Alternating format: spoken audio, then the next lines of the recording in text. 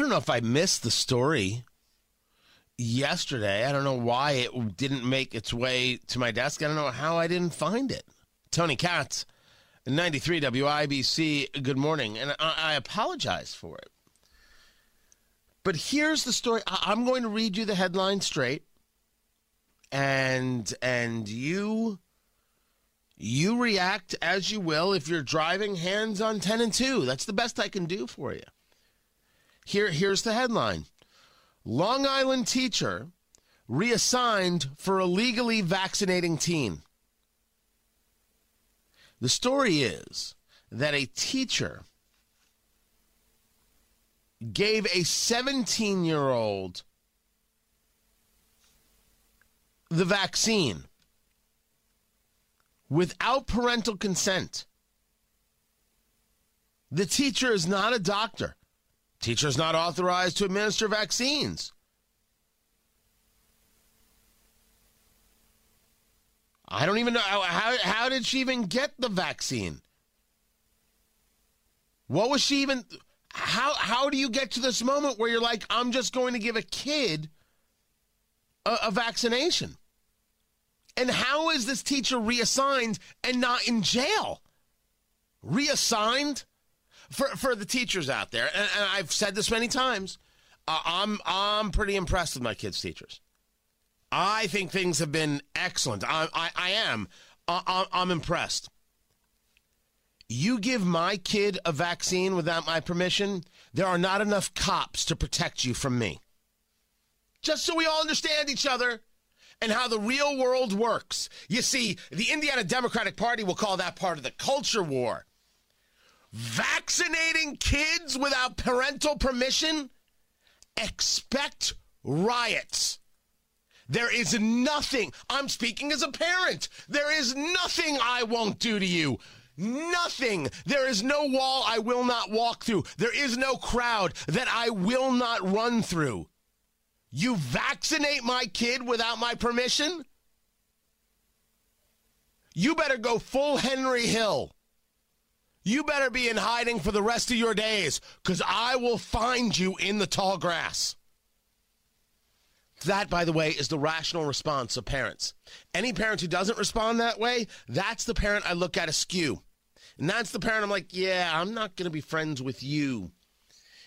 You can't actually run a society. You don't believe in protecting kids. If you think it's okay, if a teacher does this, you don't believe in protecting children. That's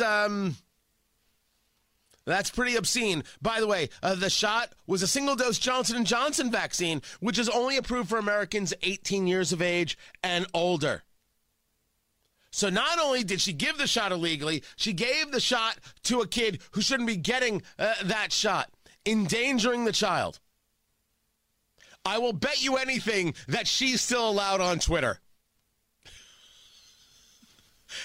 I will absolutely bet cash money on that one. You know, I'm laughing. But holy hell, man. This is the kind of madness. So if you ask me, hey, Tony, isn't that a COVID story? No, this is actually a different story. This is a story of what happens when people think that they know best. When they believe that they have the answer and that you need to be given the answer whether you like it or not. When big tech doesn't allow certain people to speak, when they silence people, when they don't allow certain information, whether that be from a member of Congress like Marjorie Taylor Greene, or whether that be Dr. Robert Malone, who helped invent mRNA technology, who was taken off Twitter, what they're saying is there's only one acceptable way to think. When a teacher does this, they believe that they know best. They believe that they have a secret knowledge. They believe that they know things that the rest of us don't. And those people are the people who actually think God is talking to them. They're the dangerous people.